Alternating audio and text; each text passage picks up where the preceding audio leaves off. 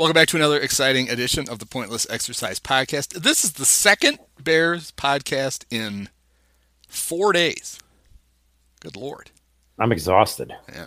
We might need to take a break at some point during the podcast. We'll leave a good 20 minutes of silence while we rest up. An intermission, yeah. So joining me as always on the Bears podcast is actor, comedian Mike Pusateri, who you can sample his wares and book him or whatever you want at mikepusateri.com. Common spelling. So, the Bears won? This is the thing that happened? I mean, I watched it. I don't know that I believe it. Has there been, maybe we need Elias Sports Media for this, but has there been another NFL team that won their first 4 games by being, not that they didn't win 4 in a row, but their first 4 wins came when they trailed by 13 or more points? I don't know that, but I think I saw the stat that they're the first NFL team to win 4 or more of their first 5 games by 4 points or less. Huh. I believe that's the stat. They, in a league full of teams scoring at will, the Bears are holding their opponents at 20 points, which is great. They're only scoring 21. Yeah. So that might not be as sustainable as... Probably not. So might want to start scoring some points.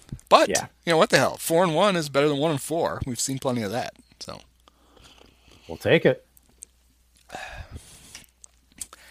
But early on in last night's game, we're recording this on Friday, things did not look so good. They were down 13-0 in the second quarter. The Bucs were so intimidated by the Bears that on 4th and 1 from their own 19, they lined up and did the old, maybe they'll jump off sides, called timeout, and then said, you know what? We might as well just go for it. And did, and got it. And I believe it was you, right, that tweeted that didn't show a lot of faith or a lot of fear in the Bears' defense. I did, yeah. Right. And then I tweeted back that I think it also didn't show much fear in the Bears' offense. Bruce Arians was basically saying, we can give you the ball at the 19. What are you going to do? You're going to kick a field goal is all you're going to do. Right. That was such a kick in the balls. A great Bruce Arians move too, by the way. Like, oh yeah, we're on our own 20. Sure, we'll run it at you on 4th down. You're not going to do anything. We're going to run our 43-year-old quarterback right up the middle, and he never doesn't get a first down. And he was famous for that in New England. Yeah, but that was also the Patriots. That's the little stuff that they don't fuck up. Right. But it also worked last night too. Now I'm sure we're going to get to it, but then of course at the end of the game when they're on the Bears 7 or whatever, they have a 4th down. That's exactly where they were. Yeah. 4th and 1 at the 7, down 2, down 1, down 1. Down 1. No, down 2. Well, either way, who cares? It has to be 1 because then the Bears, they went up 2 and the Bears won by 1. See, it's math. There's a lot of complicated math. My understanding. Well, I mean, there you have to be able to count to 3. And we know that Tom Brady can't count to 4. Yes. But you're right. So there they are, end of the game, running the ball at will on the Bears, not having much success passing because every time Tom dropped back, Khalil Mack was rubbing up against him. Giving him a lap dance, I believe you said, which was like a great line, yeah. And Tom getting progressively madder every time, which was great. All you got to do is either give it to Ronald Jones, who actually, you know what would have happened? They would have blocked the play perfectly, but Roquan would have flown right into the hole, missed him, and Jones would score a touchdown. Right. It's one of those things where I don't want to sound like Bill Simmons and suggest that they have a coach for every certain thing, but there should be one guy on your staff. And I read that the David Halberstam book about Bill Belichick, and it spends an inordinate amount of time talking about this guy named, and it's so good I don't remember. I look over like I'm going to grab the book and read it. I'm not going to do that. Ernie Adams, I believe is his name. I keep thinking Eddie, but I think it's Ernie Adams. because or maybe it was Eddie Albert from Green Acres. From Green Acres, yeah. Well, he was the warden and longest yard, so he has some football experience. Great career, yeah. Anyway, they have a guy, Ernie, who basically his job during games is to sit up up in one of the coaches' boxes and do stuff like figure out the proper way to just deploy their timeouts. He quickly does the math, and he's constantly on the headset to Belichick. People also think he's up there spying, which probably is. But one of the things that every team should have is a guy, and I'll volunteer to do this, whose job is to think about what your opponent least wants you to do at any time. And in that case, you would have been the Bears desperately want you to kick this field goal. They do not want you to go for it here because A, they don't think they can. Well, don't think they can stop you. If you just get a yard, you're going to burn more time before you kick the field goal. And if you score a touchdown eventually, now they have to score a touchdown, and they know they can't do it. They're not going to be able to score a touchdown. You win the game if you score a touchdown there. And I'm sure that, Bruce was thinking, the Bears aren't going to score again. All we got to do is kick the field goal, we win. Ha! That's what you get for doubting the great Nick Foles. Right. Well, maybe did Bruce Arians sign on to the Matt Nagy Make-A-Wish yeah, I program? think he did, clearly. And he's like, I've got to kick the field goal here. Or I have to give, $50,000 to the Ronald McDonald House. I don't know. What should I do? Kick the field goal. Kick it. Suck up. Let's send out our gargantuan kicker. So, while looking for a picture of Cairo Santos, I came across the perfect photo. Because luck would have it, although it's pretty, most kickers have kicked for every team in the NFL at least once. It's like a clown car that all 32 kickers get in a car and they drive across the country. The door opens up and randomly one of them comes out and is going to kick for your team that year. So Cairo Santos and Ryan Suckup, the kickers in last night's game, a few years ago were both on the Kansas City Chiefs preseason roster. And there's a picture of them standing on the field before a game, I think in Lambeau. And Ryan Suckup looks like he's Manute Bol compared to Cairo Santos. So I looked it up, and Suckup claims to be 6'2". Cairo claims to be 5'9". Both those things are egregiously false. Suckup is like 5'11", and Cairo is like 4'6". Right. I mean, he's the only guy who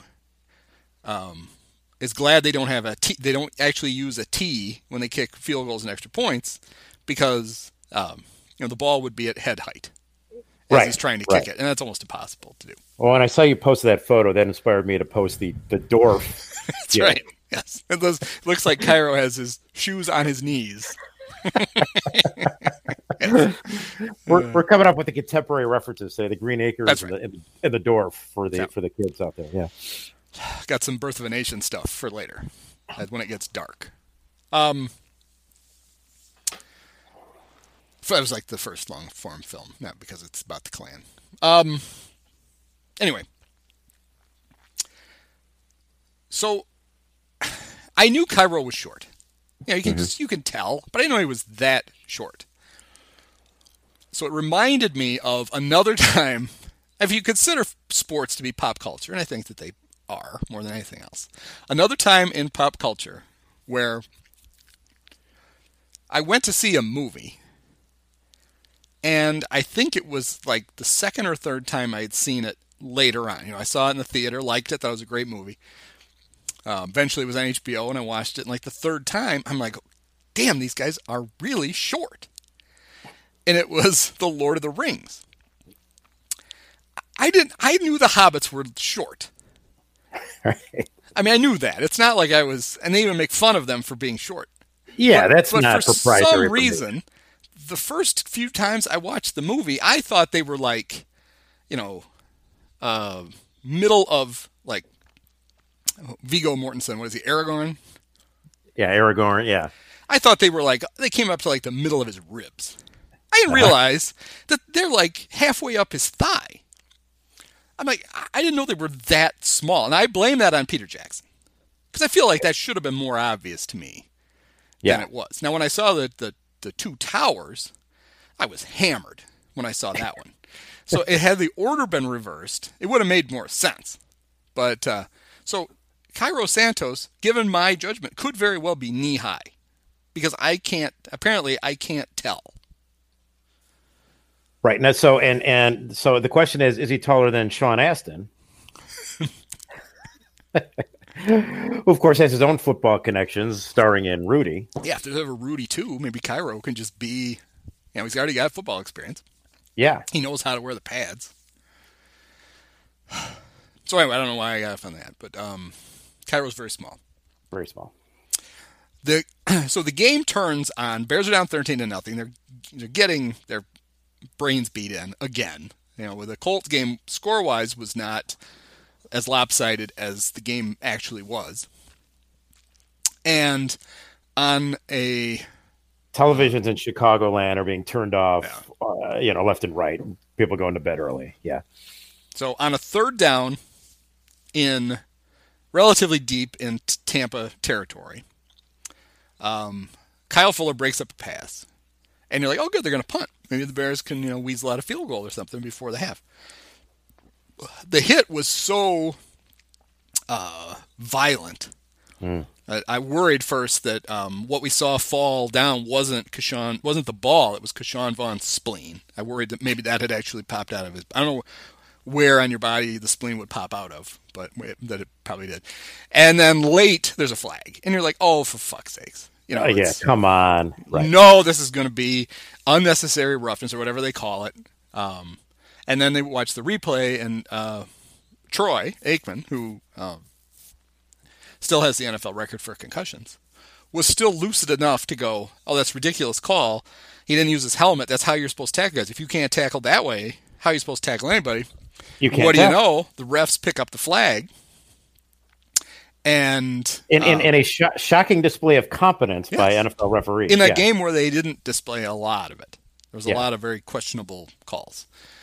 A couple of big ones went for the Bears, but a couple of big ones went against them too. So then it's like, okay, well, cool. All right, so no penalty. They're going to punt to us. That'll be terrific. And then they decide, no, we're going to take a look at it on replay. Because it could be that Vaughn actually caught the ball, and that's a fumble. And in my mind, I remembered at the end of the play, one of the Buccaneers linemen wrestling with somebody on the ground for the ball. And so I was thinking, well, crap. It's probably going to be a fumble, but all it's really going to do is just going to move the ball back a little bit. They'll be punting a little farther back, and then Ted Ginn will still let it go over his head and roll to the 10, so it won't matter. But then on the replay, they show the replay again, and sure enough, the ball comes out. Robert Quinn immediately runs over and picks the ball up. Now, later, I think, maybe 20 seconds later, he's by then let go of the ball, and one of the Bucs is rolling around on the grass with it. But still, you look at it and it's like, all right, it's one of those things. Even Mike Pereira came on. And for whatever reason, Mike Pereira had his headset on with one of the ear cups on top of his head. Yeah. It was like, I know he likes Tito's vodka, but I thought he would wait until halftime at least. And he basically says what I'm thinking, which is, well, it looks like he takes a third step, which should be possession, but they called it incomplete on the field, and they're probably just going to stick with incomplete. He can't even finish the sentence, and the ref is like, it's a fumble, and it's the Bears' ball. And am I getting the order of this wrong? Was this the second touchdown? No, it was the first. It was 13-0, right, when this happened? I think so. Yes. Yeah. The game was a whole 23 hours ago. That's why I can't remember anything. Yeah. But anyway, so the Bears punch it in, even on the ground. Their first rushing touchdown of the season, Dave Montgomery. Right. It's only took 5 games to rush for a touchdown. And you think, all right, well, cool. So it's 13-7. The Bears are in it. This will be great. They get the ball back again before the half. Jimmy Graham makes a one-handed touchdown catch in the end zone, and they're ahead. Miracle of miracles. They, for most of the half were beaten soundly, and yet they had the lead. And we get to hear again how Jimmy played basketball. That's right. Yeah. It's great that every announcer, it's like, it must come pre-printed. They like to show the big cards that announcers use when they prepare for games, and they write all these notes. Whatever team Jimmy Graham is on, when the league prints up the blank cards, they put Jimmy played basketball. Yeah, maybe it's just they're just leaving the cards behind in the announcer's booth at Soldier Field. Before I picked it up, it says here he played basketball. Is there an old Bears one laying around?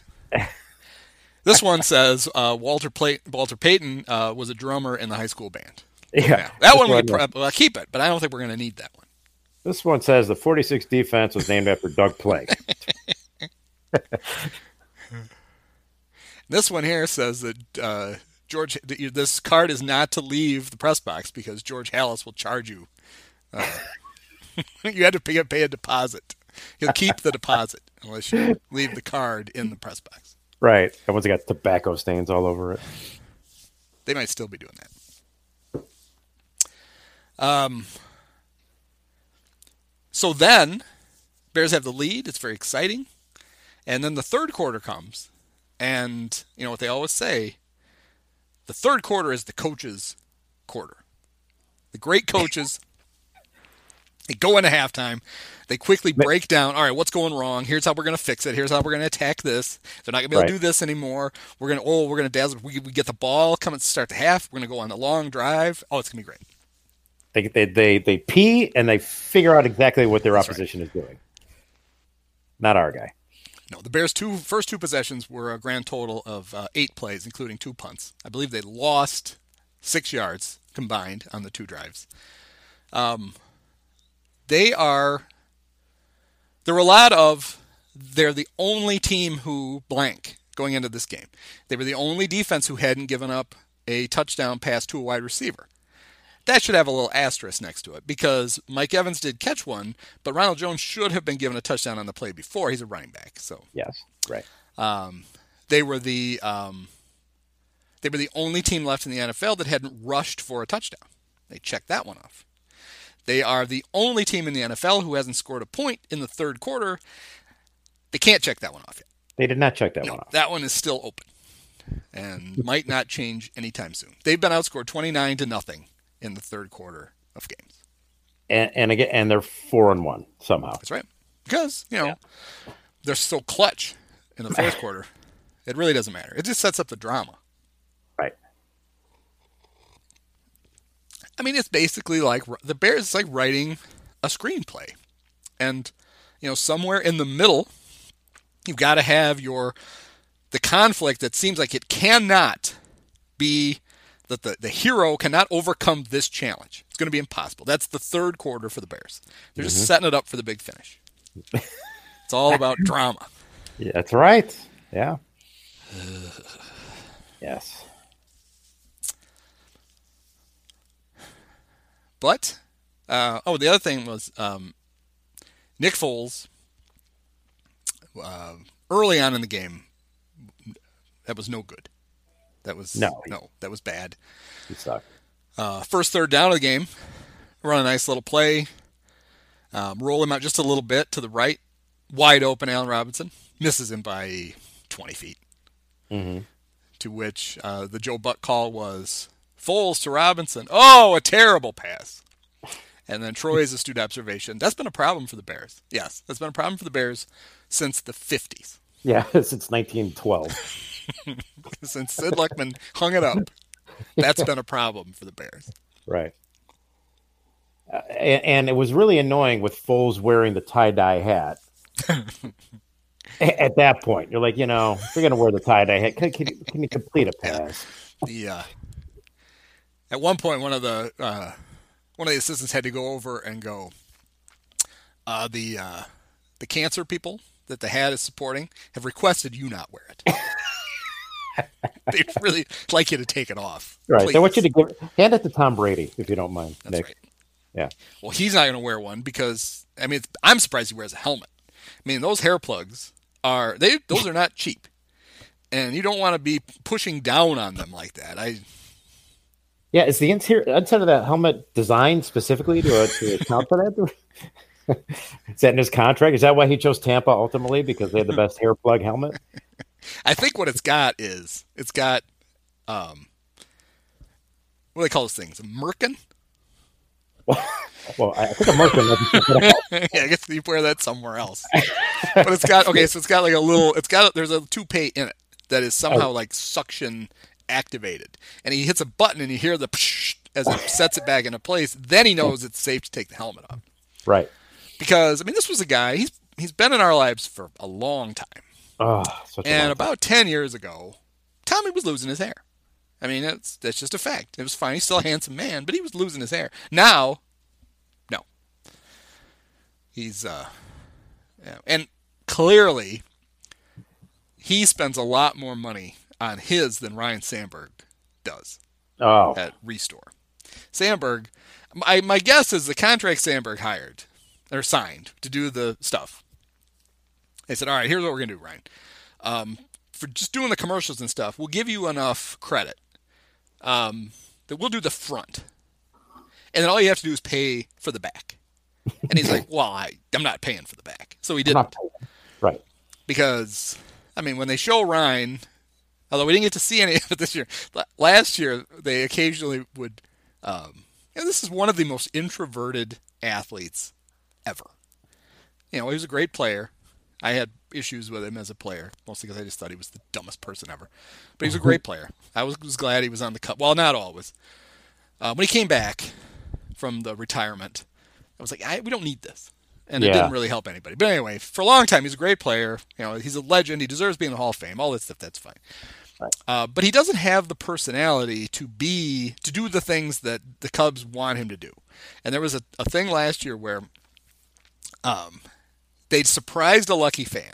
So the fans get to the gate. They sit down. They got nice seats over by where Mike Donahue sits. And there's a seat next to them that's open. And that was me. About the second inning, I'd be like, "Oh, sweet! This person's not coming." I'd be spreading out. We'd put all our crap in it. You know, I'd be leaning over it, and then somebody would come want to sit in it, and I'd be like, "Son of a bitch!" Were we ever going to show up? It's Ryan Sandberg. They left it open so that Ryan could come by and surprise them and spend the game with them. And he comes holding this big popcorn tub. Because that's really what you want. You want a stranger. We want to share popcorn. That was pre-COVID, but still creepy. And he does the, "Hi, I'm Ryan Sandberg." Reminding me of when Ralphie is in line to go see Santa in A Christmas Story. Yeah. The kid in front of him in the line turns around and is like, "What are you going to ask for Christmas?" It was that kind of like pathological creepiness. Yeah. And Ryan's like, "Hi. We're going to watch." He's got his little microphone on. "Hi. We're going to watch the game together." And they're like, that's neat. Who are you? Yeah. Who are you? And why your hair looks really odd up close? Are you a monk? No, it grows that way. So yeah, we got all the way to there from Tom Brady's hair plugs. So yes, Foles not engendering a lot of confidence in his play or his choice of sideline cap. Mitch also looked ridiculous in his, which actually made me happy. Mm-hmm. So it kind of ties the two together. So, with the Bears struggling, I thought for sure, here comes the Taysom Hill package with Mitch. Right. I can't wait for that. That's going to be great. Mitch is lined up as a split end. Oh, they're going to throw the ball to him. Oh, he's going to throw it again. Oh, he's throwing an interception. Yeah. There's a reason he's not in the game in the first place. Let's not do that. Well, there is no Taysom Hill package, but people were becoming very disgruntled with Nick Foles' play, and there was some non-sarcastic call on the Twitters to put Mitch back in. In fact, it was "put Mitch in" was trending in Chicago on Twitter. Was it really? Yes. Oh, my God. But I think a lot of it was people being smartasses. Like, how much worse could it get to put Mitch in more than Mitch will save the day? I had my own smartass bring back Mitch tweet, but it was clearly a smartass tweet. Well, you were contributing to this. Twitter doesn't get sarcasm. So that's true. You just added to the collection. So luckily, Nick got it together. I think it was the first touchdown on that drive or maybe it was the second one, but he at that point he had completed 7 passes in a row, which he holds the NFL record at 25. Yes, 25 consecutive completions, which seems low for an NFL record. Maybe I heard that wrong, but I know he's 25 in a row. He is nothing if not streaky. 7 is clearly the Bears' record, and maybe by 5. He may have shattered that record. Previous record of 2. Put it out there where it'll never get broken. Yeah, Chris Chandler, I think, completed 2 in a row once. They stopped the game. They sent the ball to the Hall of Fame, and the game was over because that was the only ball they had. It was. We need that. Oh, well. Yeah, they didn't think it through. No. Yeah. They're asking fans, did any of you bring a ball? The college I used to work at, the football field was built at a time when the road that ran behind it was a 2-lane gravel road. Well, 30 years later, it had become a 4-lane major thoroughfare, and they had a net to catch kicks, but the kickers never hit the net, and they even got to the point where they would station a campus police person there who would drive out into the road and stop traffic for extra points and field goals. But it wasn't always feasible. And sure enough, one of them, guy kicks it. Actually, it was an excellent kick. It was good. Over the net, into the street, run over by a garbage truck. They were going to say, and that very nearly ground the game to a halt. Do we have another ball? And they found one, and they were able to continue. Years later, they built a new football field that ran perpendicular to the road, and actually was far enough down that it didn't matter. But yeah, that was some that was some poor urban planning. They didn't plan for the city of Rockford to grow and expand. Right. But yeah, I think we clearly saw Khalil Mack's best game in a long time. I heard people say it was his best game as a Bear, but it's going to be hard for him to ever top his first game as a Bear against the Packers, where he literally was just taking the ball away from the Packers. Like, here, please, I'm going to take that now, and I'm going to run this way with it. Yeah. But it was good to see because the Bucs had a couple of overmatched tackles, and Khalil was making sure that he didn't waste that opportunity. He threw worse he ate him up. That was probably the most impressive. And we've seen him do stuff like push off left tackles with one arm. But this one, he sacks Brady. Wirfs continues to try to block him even after the sack. Mack kind of stands up and with one arm just tosses him aside. Just literally picks him up off the ground and just throws him.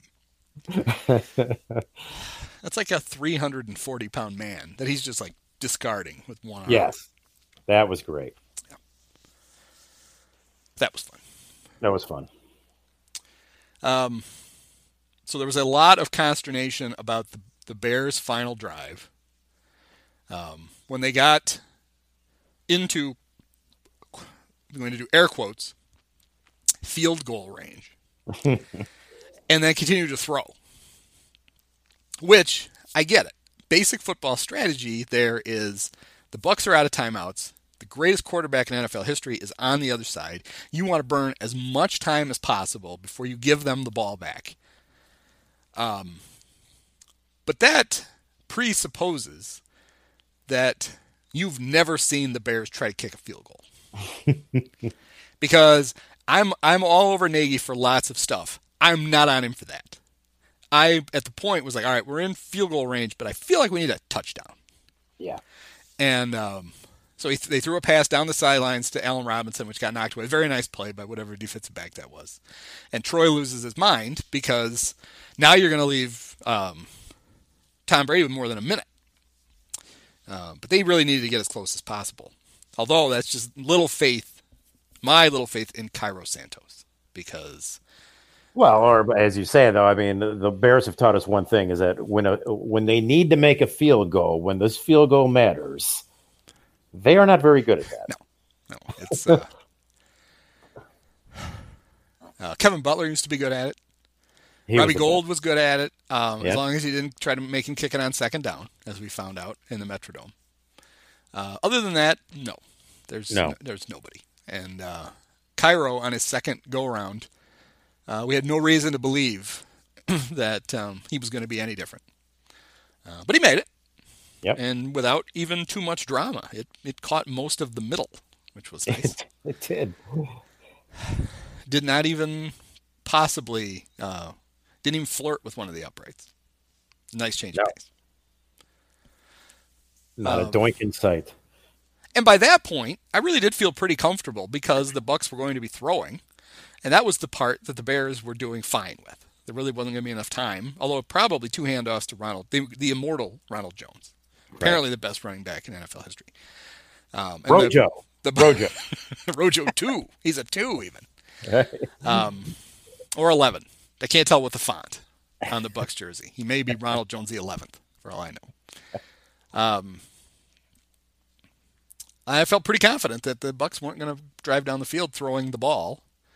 And also another underrated part of the game was so Rob Gronkowski has been bad. Like clearly should have stayed retired bad. Yeah. He's skinny. Yeah. And there's a reason he retired. He's got a terrible back, and he's got bad knees because he was a great player. He's a first ballot Hall of Fame tight end. Right. But he's not that anymore. And of course, he did make one big play because it's the Bears. But he also spent a good part of the game knocking the ball away from Mike Evans. Yeah. Like 3 times. He jumped in front of passes that were clearly intended for Mike Evans. So he was one of the Bears' best pass defenders as well. Yeah. Yeah.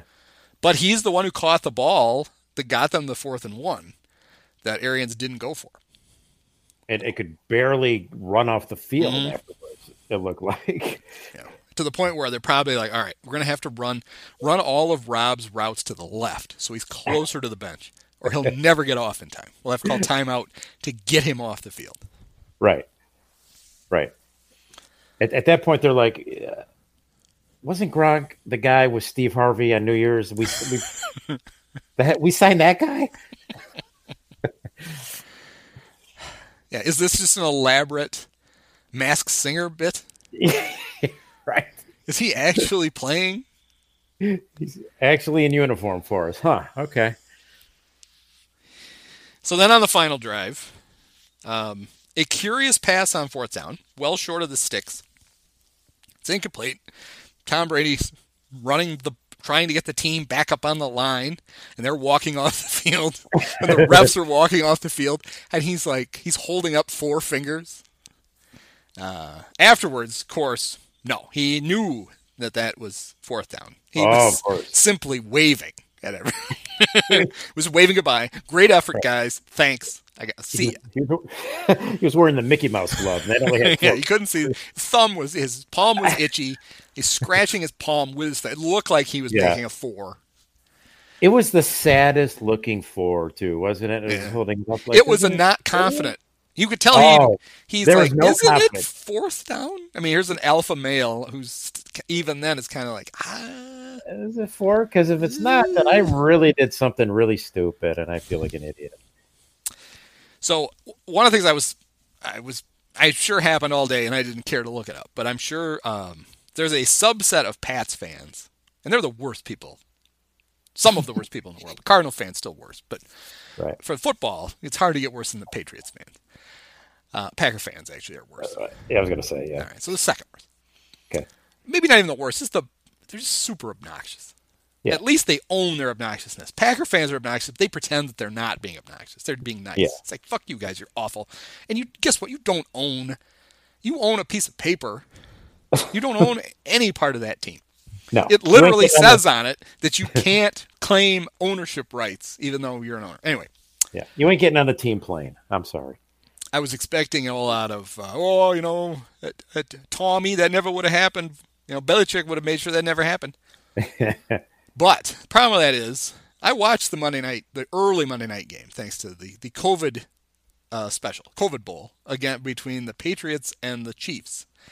And in that game, a Bill Belichick coached offense. Brian Hoyer dropped back for a pass deep in Chiefs territory right before the half with like 12 seconds left, held the ball way too long, got sacked, got up, tried to call timeout. They didn't have any. And the refs just ran off the field because it was halftime. They didn't get a field goal off because of that. So I don't want to hear Pats fans making fun of Tom for not knowing how many downs there were. When their quarterback, you have to count to 4 to get to 4 downs. You only have to count to 3 to realize you're out of timeouts. So it can happen to the best of them. And Brian Hoyer. And Brian Hoyer. Former Bear great, Brian Hoyer. But everybody's played. Every quarterback has played. Every bad quarterback has played for the Bears at least once. Yeah, I was going to say every bad one has for sure. Did you like the new? We got a different graphic. What was it? Were they on the beach? I think they were, right? It was like for the they showed Brady and how many years he's been in the league. And then they span around. It was like looks like Bear quarterbacks been buried up to their neck in the sand, and it was all the Bear quarterbacks who started since he's been in the league. Yeah. It's like, guys, come on. Everybody in the world has seen some sort of thing like that. Yes, we get it. The Bears have had a lot of shitty quarterbacks. Yeah. We understand. You need a new graphic. That's not impressing anybody. So Nagy today, during his media availability, talked about how frustrating it is because his offense demands a lot of precision to work right. And this team just hasn't played with the kind of precision, only in spurts. Spurt precision, which I don't think is a thing. No, I don't. Occasional precision? Is that? Maybe he can write, when he gets fired, it'll be 2 years now because he's not getting fired this year. He can go on some kind of lecture. Barring an epic collapse. Yeah. Talking about the Matt Nagy occasional precision method of coaching a football team. Right. I don't know that they lack. I'm sure they lack precision, but it doesn't seem like that's the only thing they lack. No, they lack skill. They lack they lack judgment. They lack all kinds of things. Now they're going to lack James Daniels for the rest of the season because he tore his pectoral. Ouch. Yeah, there's a lot of injuries that don't sound like fun. That's one of them. That does not sound like any fun. It was a few weeks ago I described turf toe, right? Right. You literally dislocate your toe. And they gave it a cute little innocuous, it's just turf toe. Turf toe. Yeah. That doesn't sound like fun.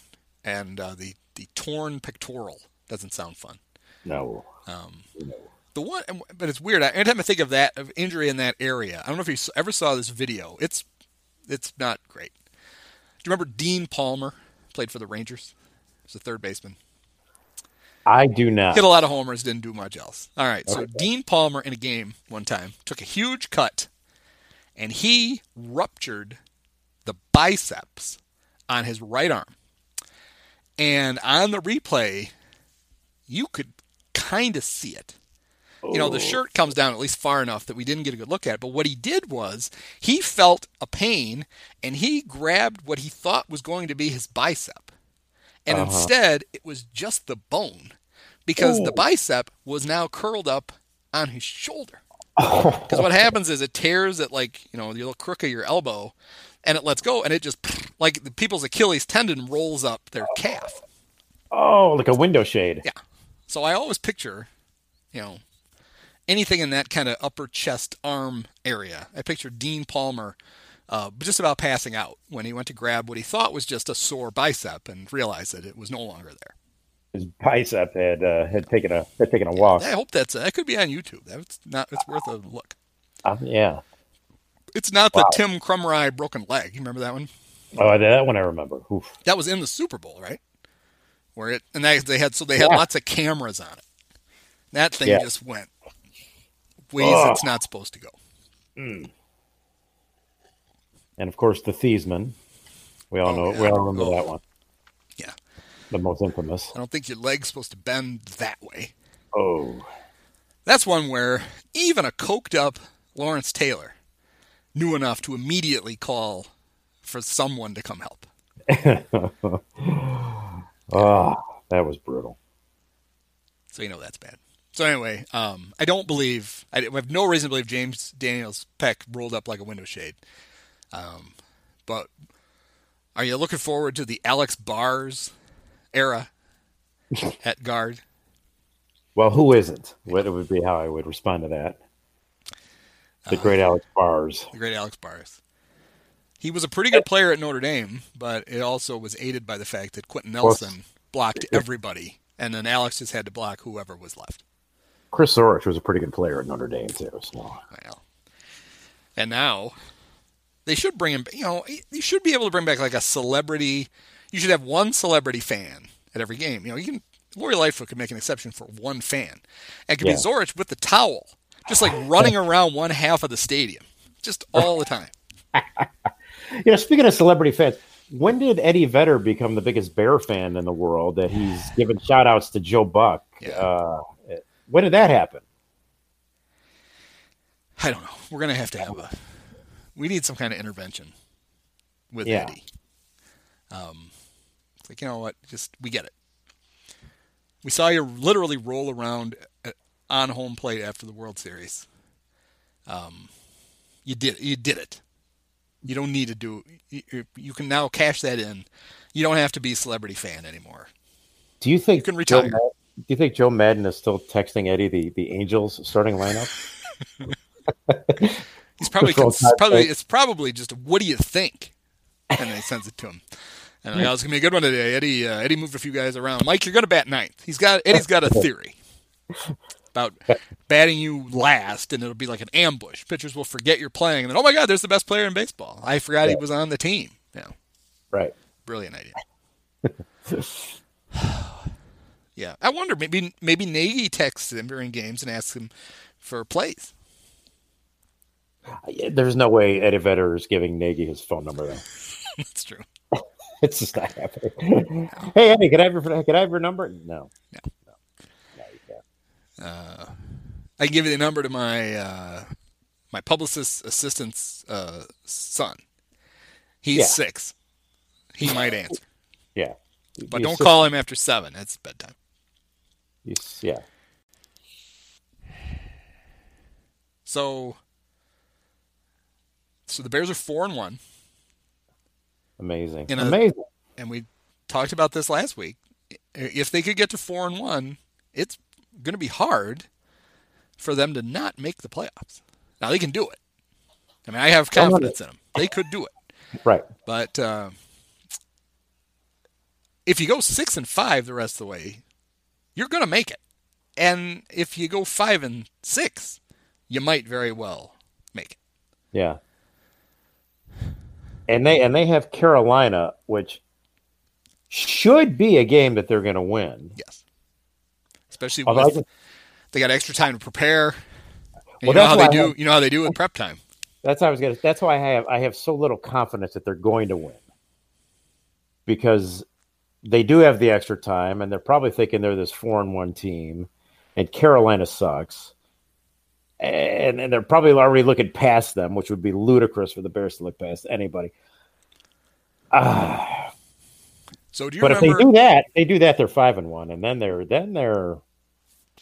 Yeah, now you're 500, and you're guaranteed to get in. 5-5 will do it. Yeah.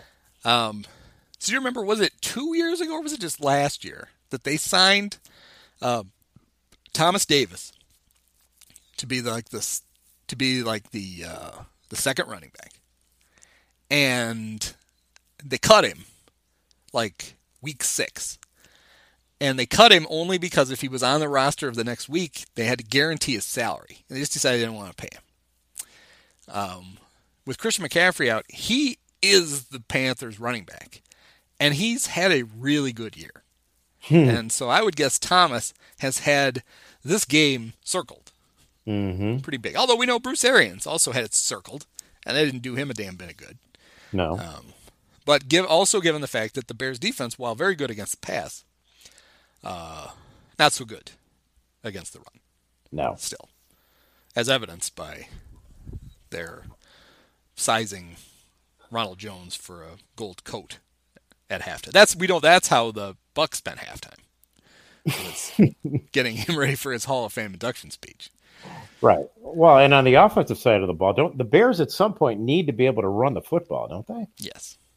They did not make a real strong attempt again 2 weeks in a row. But we know that because we know that if you give Matt Nagy an excuse not to run, he will gladly take it because he really doesn't want to take it. 35 yards rushing for the Bears. Oh, that seems high. We got to recount. Well, Nick Foles was -1, so that dragged the average way down. So you look at it and you're like, all right, well, Tampa only ran the ball 20 times. Well, they ran it for 100. Actually, they ran it for 106 yards because sacks go out of the net passing yards. And they averaged 5.3 yards per carry, and the Bears 2.5. Yeah, 14 carries, 35 yards.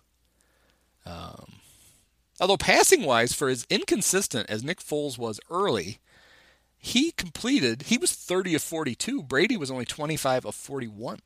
Yeah. Almost identical QB ratings for the game. Yeah, Ronald Jones, 106 yards on just 17 carries. Yeah, see, that's a problem. That's a problem. Yeah. Brady ran the ball 3 times for no yards, but he had a long rush of 1. That was the fourth down. Always interesting when your long is longer than your total. Yeah. things went wrong somewhere else. Yeah. So there's a guy who plays for Tampa who used to do terrible things to the Bears. And I honestly, until late in the game, and I'm pretty sure I saw him on the sidelines, not even in the game, I forgot he was on the Bucs, and that was Ndamukong Suh. Let's just say he did not make a huge impact on the game. They also have Jason Pierre-Paul, and now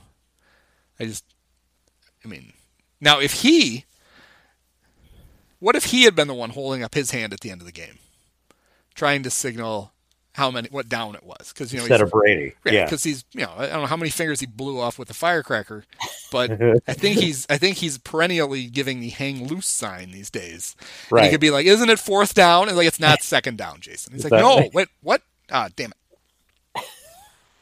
Other hand. Look at this one. Oh, okay. No, it's not 4th down. Sorry.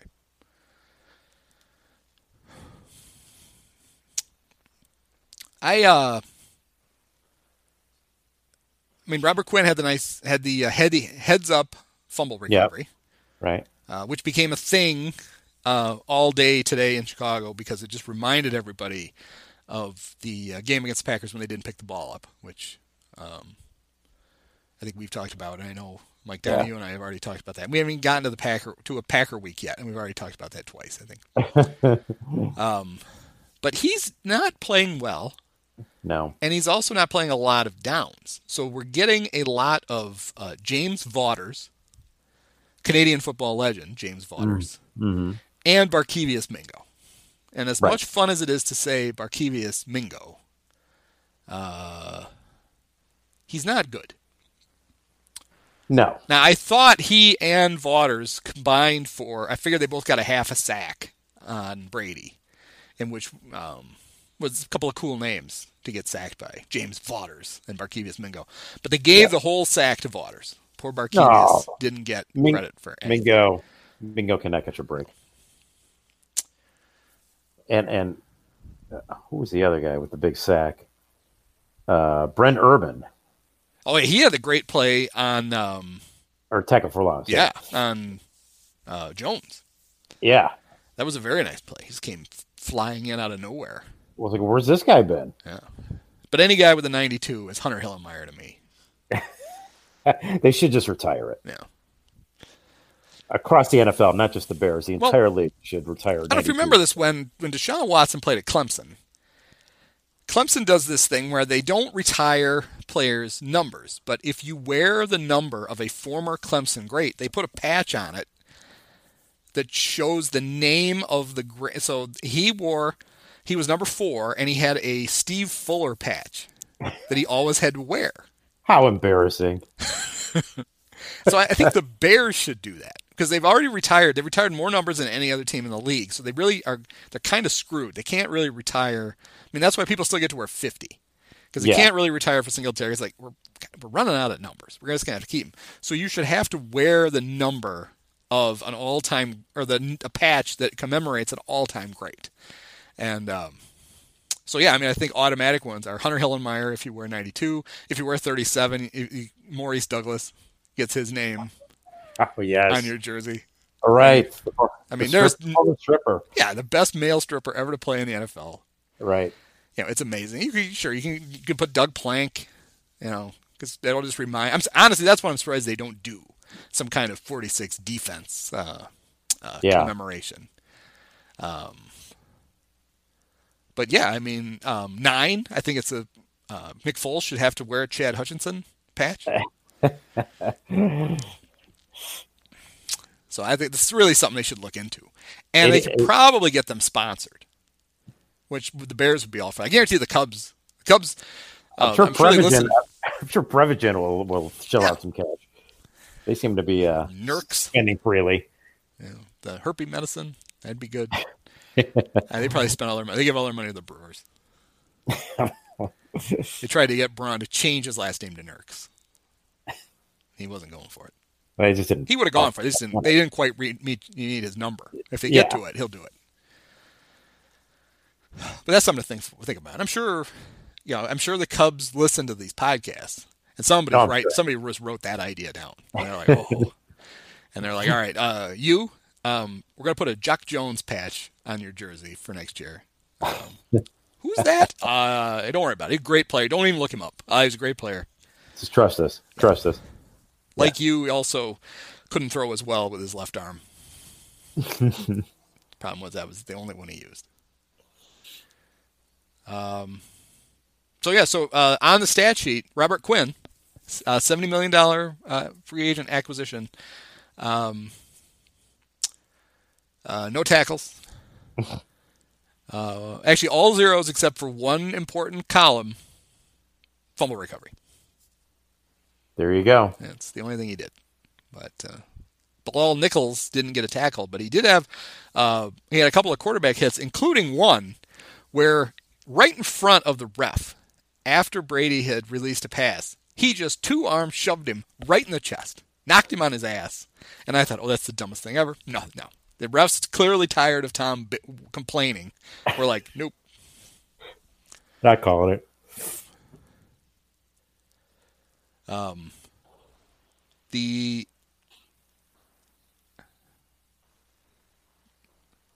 It wasn't the touchdown drive. Maybe it was a touchdown drive in the fourth quarter. No, they didn't score a touchdown in the fourth quarter. It was a scoring drive in the fourth quarter. So they kicked 2 field goals in the fourth quarter. It had to be the first one. Was aided on a miserable, terrible roughing the passer penalty on Tampa, which I'm big enough to admit, but was also very happy to accept. It was one where you watched it and you thought, well, that couldn't be what the penalty was. I mean, like 10 seconds later, one of the Bucs cheap shot Foles in the huddle. Because what we saw, I mean, did Kenny Stills run by and hit Matt Suhey, 30 seconds after the play again? Because what we saw the guy do was basically Foles, as he's releasing the pass, the guy tackles him, which I think it's still tackle football, right? Isn't that what they call it? So. Yeah. I think so, yeah. Third down incompletion. Bears are going to have to punt. Oh, there's a flag. Another penalty, I think, on the same drive was one that the Bears, to their credit, at least they either did it on purpose or they got their story straight really quick because they all said the same thing after the game. Foles threw a pass down the left sideline knowing that Robinson was going to draw a pass interference penalty just based on, saw the guy all over him and said, I'm just going to throw it at him. That was the one that Troy complained about because he said it was such a terrible pass, it wasn't catchable, and it shouldn't have been pass interference. Right. But when they showed the replay, I mean, the ball is maybe 4 or 5 feet away from Allen Robinson, which for him is like a step and a half. So if he's not being mauled, he's at least going to get to the ball. I felt like that was a legit. Yeah. At that point, Troy was just bitching. I think at some point during all the Thursday night games, he realizes that he's not getting paid extra for it. Yeah. And he just starts to get pissed. Well, maybe he's mad because he's no longer the only Hall of Famer in the booth. That's true. Feels slighted. He think he has to lean over to Joe and every once in a while and go, the Football Hall of Fame? It's not like a broadcasting Hall of Fame. Is that Football Hall of Fame? Really? That one I'm in. That's the one. Okay. Yeah. Huh. Yeah. Walter Payton. Okay. Yeah. There's no ceremony this year, right? Because of the COVID. What if they forget and you're not? Did you keep the email they sent? Right. Because you might need that to remind them next year that you get to use the buffet, get in the buffet line. Yeah. We don't have your bust in there yet, Joe. Yeah. No, they don't do announcer busts, do they? I don't. Isn't know. it like the Baseball Hall of Fame? Great. They're technically not Hall of Famers. They've won the Ford C. Frick Award. Oh, the announcers, right? Yes. Yeah. But they're they're called Hall of Famers, and nobody other than Milo Hamilton, nobody bitches about it. Right. Nobody liked Milo, and I don't think anybody wanted to admit that he was in the Hall of Fame. But hotter than a depot stove. But Milo had this weird thing, more so when he was with Houston. It must have been maybe when they moved to Minute Maid, or maybe first of all probably in the Astrodome. There must have been a huge clock that Milo could see, because when I first got XM, I would just, driving around, I would always try to find a baseball game because it was so cool to be able to listen to baseball games all over. It was, a unique thing at the time. Mm-hmm. Listen to games from all over, and you got the terrible local commercials. If you ever listen to a Reds game, Johnny Bench was doing, he wasn't on the broadcast team, but Johnny would never say no. So he was reading, he was the recorded voice on every commercial. It was... Well, now Johnny, we see him branching out on television. He's got the thing with the 5 hamburgers. He loves. That's right. How many burgers I can hold in my hand. So if you turned on an Astro game, Milo way too often told you what time it was. It's 8:10 in Houston. It's like nobody gives a shit, Milo. Nobody needs a clock. What's the score? We don't need the time. Yeah, but he was upset. And all I could picture was him sitting there. And I'm sure, he's old. He probably can barely see. But the clock must have been huge. And he's like, well, that's one thing I can hold. I know what time it is. So I'm going to remind everybody constantly. Do you think Milo and Tom Brenneman and Skip Carey get together and just Milo talk about how much they hate the Cubs? I'm sure they did at one point. Milo's dead. His hair is still around, but he's gone. Yeah. But yes, Don't you think they had that club? Oh, Milo hated Harry so much, which is another reason why I loved Harry and made it really easy to just realize right away what a prick Milo was. But Milo came to the Cubs knowing that Brickhouse was on his last legs, and he was going to take over, and this was going to be great. And Jack retires, and they hire Harry, and Milo never got over it. Oh, great. Couldn't happen to a nicer guy. Yeah. What a terrible name. What is Milo short for? Yeah. It's got to just be Milo, I guess. Milo. Not a great name. No. So, yeah, Bears-Panthers coming up a week from Sunday. And given the... I want to ask you about this. Mm-hmm. So, COVID positives are popping up all over the league. But other than in Tennessee, where it's basically the whole team, and it turned out that when they got locked out of the facility for COVID reasons, they were having practices, infecting each other. So it just kept happening. For the most part, it's been 1 or 2 guys on teams. And I think that the NFL is using it to scatter the games around the week so they can get more prime time games. Because we have a Tuesday night game now next week, don't we? Next week, we've got the Sunday, regular Sunday slate. Then there's a Monday doubleheader, both on ESPN. CBS apparently, I don't know, they got some old Murder She Wrote or something. They couldn't preempt them, so they're Right. letting ESPN have it. And then there's a Tuesday night game. Actually, maybe CBS is going to show the Tuesday one, so they didn't want to do Monday and Tuesday. Yeah, I mean it's It, it's well hmm, known that these hmm. all the networks especially have nothing to show, Yeah, tell me about it. and this is very convenient if they can just slide one of the football every year. Like last year, football games were like 75 of the 85 highest rated events on TV, and it just seems like, oh, Cam, Uh-huh. could you cough a little bit? All right, we're gonna have to move your game to Monday. Well, so Tuesday, I mean, this has to be the first Tuesday night game I in NFL think history, right? Which would I'm only not leave. 100% sure because I think they've had some weird hurricane makeups. And they Okay. did one time where it was very frustrating. They had either a second Monday night game or I think it was I think it was a Tuesday. It was like, oh, we can watch football tonight, and they only showed it in the home markets of the two teams. Of course. They've learned now, like, no, we're putting this on, And Yeah. I suppose at one point, I'm sure the affiliates were like, we sold ads for this for our Yeah. normal stuff. We're not going to show your little football game. Well, right now they're like, yeah, we'll take it. That's fine. Oh, yeah. Give us more. If you only got one, we'll take as many as you can give us.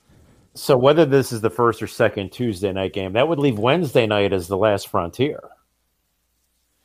Yeah. Or has there, Well, I because don't know there must have if, been, there must have been a Friday at some point, wouldn't you yeah, think? there's a weird thing about Fridays where I think literally some states have a law on the books to prevent, well, maybe it used to be that the NFL and college football would never show games on Friday to To the not high school. because of high school football. Right.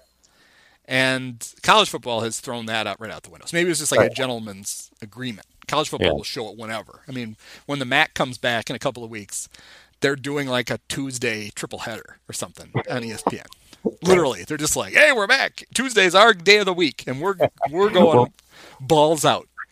the way the Sopranos used to own Sunday, the Mac The Mid American Conference owns now Tuesday nights. Tuesday. Ugh. And as a guy who's been in person to one of those Tuesday night MAC games, Hmm. yeah, I was there was ample room in the stands. Let's just put it that way. They were social distance. And it's weird because people will be like, "Well, those MAC teams don't draw anyway." All of them draw pretty nice crowds on Saturday. They really do, Mhm. and they don't get anybody on Tuesday, but they get a nice big check from Yeah. ESPN, so they're not, so they'll take it because Okay. a couple of those games can pretty much fund your athletic department for the year. Yep. And Yeah, they're not playing any Big Ten teams this year, so they don't get any big fat checks. yeah, that from hurt a their lot. rate. That hurt a lot of schools because there's Hmm. guaranteed payments, and they're just not going to get them. Yeah. Okay, so did you hear this? I believe it was Joe who said at the end of the game that Matt Nagy remains undefeated on Thursday night. Yes, he did say that. Okay. Well, one of my astute followers said, "Have we already forgotten the opener last year against the Packers?" Like, oh yeah, that's right. He was very much defeated that night. It was only 10-3, but it felt like 1,000-3, and that's Yeah. why I wondered if the loophole is. Well, that was Sunday Night Football on Thursday. I don't think it counts, but I know that's how. Like, they don't even bother. NBC doesn't even change the graphics for that game. It's Sunday Night Football. It's like, wait a minute, did I fall Yeah. asleep? Did I miss the whole weekend? So maybe that's what Joe was thinking. Joe exercising his Hall of Fame privileges to just kind of make Yeah, things up. just make twice a To fit game the he uses narrative. to make something up and nobody can challenge you.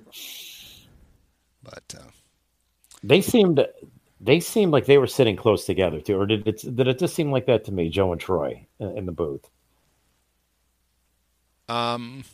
They seemed rather close. yeah, I Without don't know. Did they have their sneeze guard? I don't think they did. So on Sunday night, Al and Chris, because they were in California, or maybe it was because they were maybe not even California, but specifically they were wherever the Niners play, somewhere Bay Area adjacent. They had to wear masks while they broadcast the game. Oh, I didn't get to and see they that. were none too happy about it. They bitched about it during the game, which was, Hilarious. and I kind of wondered. This would have been my plan if I were them, and although I'm mask phobic, so I would have worn my mask. But if I decided I thought it was ridiculous you're in the hermetically sealed booth, you've got the sneeze guard up, you can take the freaking mask off, it'd be fine. Would have been, they did wear it for the Open. Collinsworth kept having problems because it kept sliding down that ski slope nose, and he kept having to shove it up. But then it could have been a good strategy during the game when you can't be seen to occasionally bitch about it and not wear it. Because then nobody's going to question whether you're wearing it or not. Because you're like, oh, I'm sorry, I can't understand it because of that mask. While they're, just out there, blatantly unsheathed. Is that right? That doesn't seem right. That seems about like Merkin. I think I'm... Merkin and we're in that same category. So the Bears cannot move back into first place this weekend because the Packers are playing the bye, and the bye is still winless. Although the Bears have almost lost to the bye a couple of times, a couple of nail biters, but they've always pulled it out. And then when the Bears go to Carolina, the Packers are going to Tampa. So let's hope the Bucs get their shit together. Yeah. Because if they play like they did last night, they're going to give up 40, and they're going to lose. Let's hope that at least Tom can get the downs correct by the time the Packers show up. Yeah. The Packers are on a, sure they score a lot of points, but the trend's not that great. 43, then 42, then 37, then only 30. So terrible. By week 8, they're going to be like at a dozen, like 12 points. By the time they don't play the Bears till week 12. They'll be lucky to kick a field goal in that game. Which is good because the Bears are going to be lucky to score more than a field goal. So the Bears are what would their Pythagorean record be for the Bears? 2.6. They should be 2.6 and 2.4. There you go. So what is that really? 3-2? They should be 3-2 instead of 4-1. Okay. Yeah, we just did a thing where because they were playing the Bucs, we pulled out some old John McKay quotes, and he had a quote about. He said we did a study, and first-year expansion teams averaged 2.7 wins. He's like, I know how to get the 2, but I don't know how the hell I'm supposed to get a 0.7. So, but yeah, they're it's got them at slightly over 500. However that works out. Right. Okay. Now there's a line. There's no line yet for this game, right? Oh, I assume there is. Okay. Vegas will take your money. No matter what. Yeah. Let's see here. Week 6.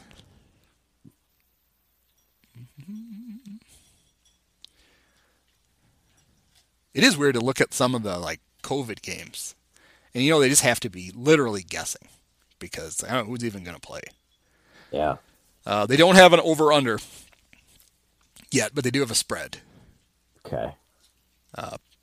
Panthers by 2.5. Huh. Okay. So the spread probably 12. They never seem to go lower than. The Bears get one of the lower spreads usually, or not spreads, over/unders. They rarely get below 42. Right, that seems to be their 42, 43 is their sweet spot. But, good teams, or teams with real offenses, like the Minnesota-Seattle game, the over/under is 56.5.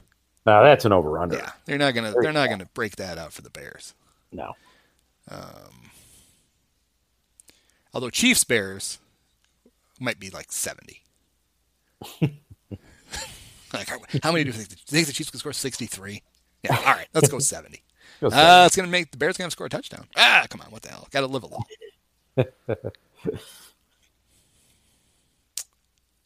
Yeah, they're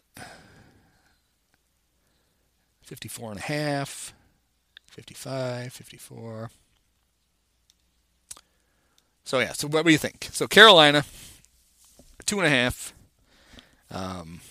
I don't believe Christian McCaffrey is supposed to be back for that game. Although it's close. Maybe that might be the week he's supposed to be back. I think he should rest. I mean, you won't want to rush it. Why be reckless? Yes. Take another week off.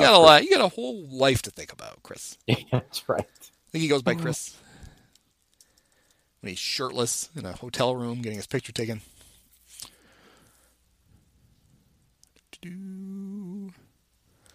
Let's see here. Huh. Nothing better than looking stuff up live on the podcast. This is good. Good listening. That's what you still get what you pay for. That's right. If you've made it this far, then we know you're with us. Yeah, you've clearly fallen asleep. Hopefully you're not driving. Right. Look out! Well, that didn't do any good. I don't want his stats. I want his injury. Oh, here we go. McCaffrey will be out at least one more week. Well, no, I think 2 more would be better. Uh-huh. Yeah, he was originally given a 4 to 6 week timetable. So the 4 weeks would have had him back this week to play whoever they're playing. And then the middle of that is the Bears, and then the conservative end of it is the week after the Bears. So I would guess they're probably going to have to deal with him. No, he got hurt in the second week. So the first week they expected him back would have been the Bears. So I don't know if we'll see him or not. And I don't know. Given the Bears, they don't like to they don't handle guys running through the line very well, but he catches a lot of passes, and they don't seem to have problems with that. So I don't know. Yeah. Somebody tells Roquan to actually wrap up would be good. Yeah, I don't know. This is a game they should win, but I just don't have a lot of confidence. So I got I think an actual email. Was it an email or a text? From my friend TJ Brown, who was hoping that Donahue and I would talk about this on our podcast this week, but I think this fits better here. The Tom Brady not knowing how many downs it is does that fit into Chicago sports lore with Les Lancaster coming into Game 3 of the 1989 NLCS with the series tied at 1? The Cubs had just taken a 4-3 lead. Les comes in with a runner on, and he inherits a 1-ball count to Robbie Thompson. He throws a pitch and misses, and it's 2-0. And Les thinks it's 3-0. And figuring out that Robbie batting in front of the two of the best hitters in the National League that year, Will Clark and Kevin Mitchell, isn't going to be swinging 3-0. He's going to take a pitch, try to draw a walk. Throws him a fastball that Robbie hits far enough. Mm-hmm. All of a sudden, it's a 5-4 deficit, and Cubs are going to lose the game, and then the series. So I guess had it happened to a Bear, not against the Bears, because the way the Chicago sports stuff goes, we really only remember the tragic shit that happens to us, not the stuff that benefits us. Well, also the stakes were much higher in the Cubs game. So you think Game 3 of their second time in the playoffs in 50 years, 54 years, is bigger than Week 5 on Thursday Night Football. In COVID night football. Yes. Yeah, you're probably right. Yeah. But it's a fun comparison just from, getting the numbers wrong and leading to a terrible outcome. Well, one of the best things about it was Troy said that happen. It can easily happen because on a last minute drive, you clock the ball, and sometimes in your mind you don't advance the down. Which kind of made sense when he said it. Right, it made sense. There's a problem. The Bucs didn't do that. That was the only problem. They ran 4 plays. Yeah. They didn't kill the clock. So right. Well, and Bradshaw after the game brought up 3 reasons, and that was not one of them. What were Terry's that he couldn't? Because Terry the I don't know if you remember the famous Hollywood Henderson quote about Terry Bradshaw. He said which he's was so dumb he couldn't spell cat if you spotted him the A and the T. Terry coming with KAP.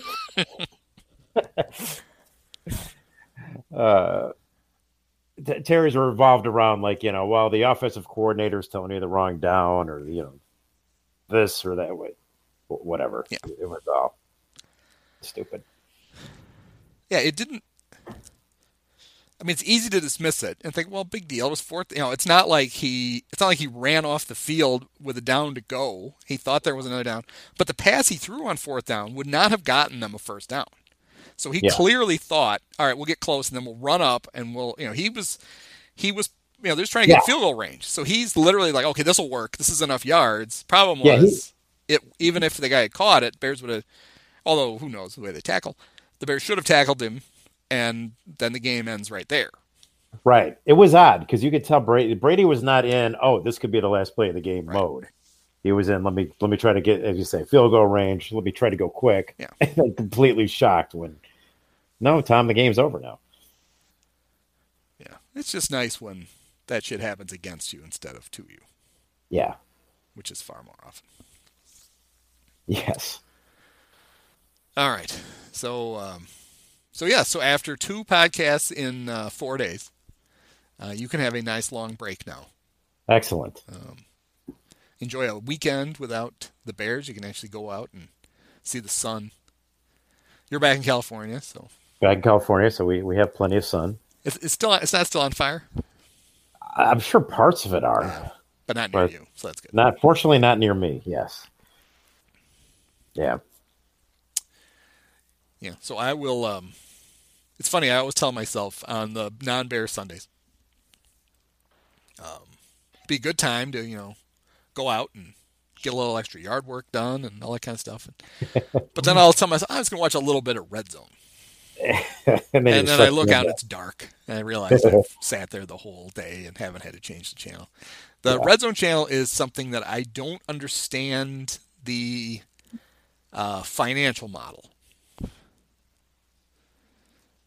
I'm glad they do it, but I don't get how they make any money off of it because there's no commercials.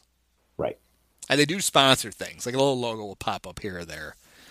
Now, it is a boondoggle on DirecTV because in order to get it, you have to buy the whole frickin' package. Yeah. But everybody else gets it usually as just an add-on in their sports tier. So I don't get it, but I'm not going to complain because although we do get to hear, and I get, because of DirecTV, I get the Andrew Siciliano one. But Scott Hansen, who does the other one, has apparently never taken a bathroom break. So I can only assume he just goes right in his pants. Sitting there in diapers. Like Alan Shepard in the capsule on top of the rocket. Werner von Braun at some point has to call Scott and be like, you can go in the suit. I'm cooler than you are. Let's light this candle. Now I have to go watch The Right Stuff. So there's a Disney Plus show that starts tonight on this Friday on The Right Stuff. They made like a miniseries. Oh. And Alan Sepinwall reviewed it for Rolling Stone. And while he was writing the review, he tweeted, I'm watching the first episode of the Right Stuff TV show. I don't know how long I can make it before I put the movie on instead. Because the movie is one of the great movies. The movie's ever so made. Fantastic. Yeah. And I don't know if you ever read the book. Yes, I have. The book is tremendous. Awesome. And so when I heard they were making the miniseries, one of the things you get in the book that they do, I mean, they don't ignore it in the movie. The book is about 50-50, the astronauts and the wives. I mean, they tell a lot of stories about what it's like to be first a test pilot's wife and then to be an astronaut's and wife. They obviously the movie's almost 3 hours long. Maybe it is 3 hours long, and they're a big part of it. The image when I think of the astronaut wives, I think the two scenes everybody remembers are the one where you find out that John Glenn's wife has a stutter, and that's why the other wives think she's a bitch because she won't talk to them. Well, it's because Right. she's embarrassed and she has a stutter. But the more iconic one is they're some of the wives are together. They're at Gordo Cooper's house, Yeah. and Always Gordo Gordo. is grilling, Yeah. and they're talking about what it's like. Like, well, I went. They're talking about what it's like to talk to other people's wives, and like, oh, they talk about my husband's a stockbroker in a dog eat dog world, and I just always think to myself, what if there was a 60% chance your husband didn't come home from work? And while they're commiserating about it, they look up, and Gordo is holding up a hot dog that is completely on fire, and is just like grinning and pointing at it. He can't hear them, but he's like, and Gordo's wife just starts to cry into her hand. I know. Pamela Poor Reed. Gordo. This great Wonderful. actress who played Leslie Knope's mom on Parks and Rec. That's right. That's right. So, yeah, the Wonderful movie is movie. also incredibly well cast, not just. Yeah. And even, you've got a Jeff Goldblum, you've got a Harry Shearer. Yes, there's a lot of really, and they're truly funny. Yes. Like they're there purposely to kind of break it up and be funny. And the way they make fun of, they sit and they're watching the newsreels of what the way they're getting their news about the Russians is they're watching newsreels after they come out and making fun of Khrushchev and yeah. I don't. Oh, I should look up her name. The nurse is so great in that movie. Oh, and to bring it to football, the orderly, the one who looks like he's going to kill Yeah. Alan Shepard for getting the name Jose Jimenez, Yeah. Right. is Anthony Munoz. Oh, that's right. Yes, Hall Good of Fame call. tackle for the Bengals, Anthony Munoz, who is Excellent very call. good in it. Yes, he is. So there you go. That's what we should do. We'll have to do a Right Stuff podcast. We should do that. Yeah. I wonder if anybody's thought about doing a podcast about movies that you can rewatch. I wonder if anybody's thought about that. Probably not. Probably not. Yeah, there's a market opening for us right there. We could even call Yeah. it the rewatchables. We call it the Wally Schirra. Wally's barely in the movie too. Yeah, you don't even find out that he had a head cold. Yeah, right. Really nothing about Wally. Yeah, Wally, and the only reason you even know who Scott Carpenter is because he's John Glenn's only friend. Yes. They went to they were in the Marines together. Right. They do the thing where they measure their lung capacity with the breathing thing. Those two guys are coasting along. Everybody else thinks they're doing well, but they're really not. Gordo thinks he wins, Yeah. and he thinks he's turns, got and it. those two are like they're not even like they're just kind of laying back in their chairs, just like, oh, are you done? Oh, that's too bad. Yeah, I mean, just the ridiculous. It is funny to think about how they didn't really have any idea what was really important because nobody had ever been in space. It was all theory as to what you needed, and basically they knew that they wanted to keep the capsule small, so you couldn't be over 6 foot tall. Right. And then there was the big, one of the big conflicts in it is that they thought it was a great idea to get test pilots. And then they gave them missions where they didn't do anything. Yeah. So the pilots were pissed because they didn't actually get to fly it. Yeah. Yes. Yeah, Gus Grissom gets the shaft. Although Remo Williams, the guy who plays it, I can't think of his name. Except that he played Remo Williams. Fred something. Yeah. Is an excellent actor. But yeah, the poor, he sinks the capsule. But there a great moment that I like is that the publicity guy is running through all of the names. Right. And Gus? An astronaut named. Can't have an astronaut named Gus. What's your middle name? Ivan. You can be Gus. All right. I think every time I've heard the name Ivan, I've said under my breath, "You can be Gus." Virgil I. Gus. Fred. Oh, it's gonna bother me now. I could have Googled it, but I didn't. Anyway, so that's probably enough right stuff talk. Now there's Yeah. no way anybody has made it to the end of the podcast. Definitely not. That was our goal. Yeah, try to outlast the audience. So all right, so we'll check back in after the Bears are 5-1 with their big win That's right. in Carolina. We'll enjoy our nice long break and get back at it. Get back to work. All right. So we'll catch up after the Carolina game. All right, thanks a lot, Mike. All right, thank you. Many of us have herpes.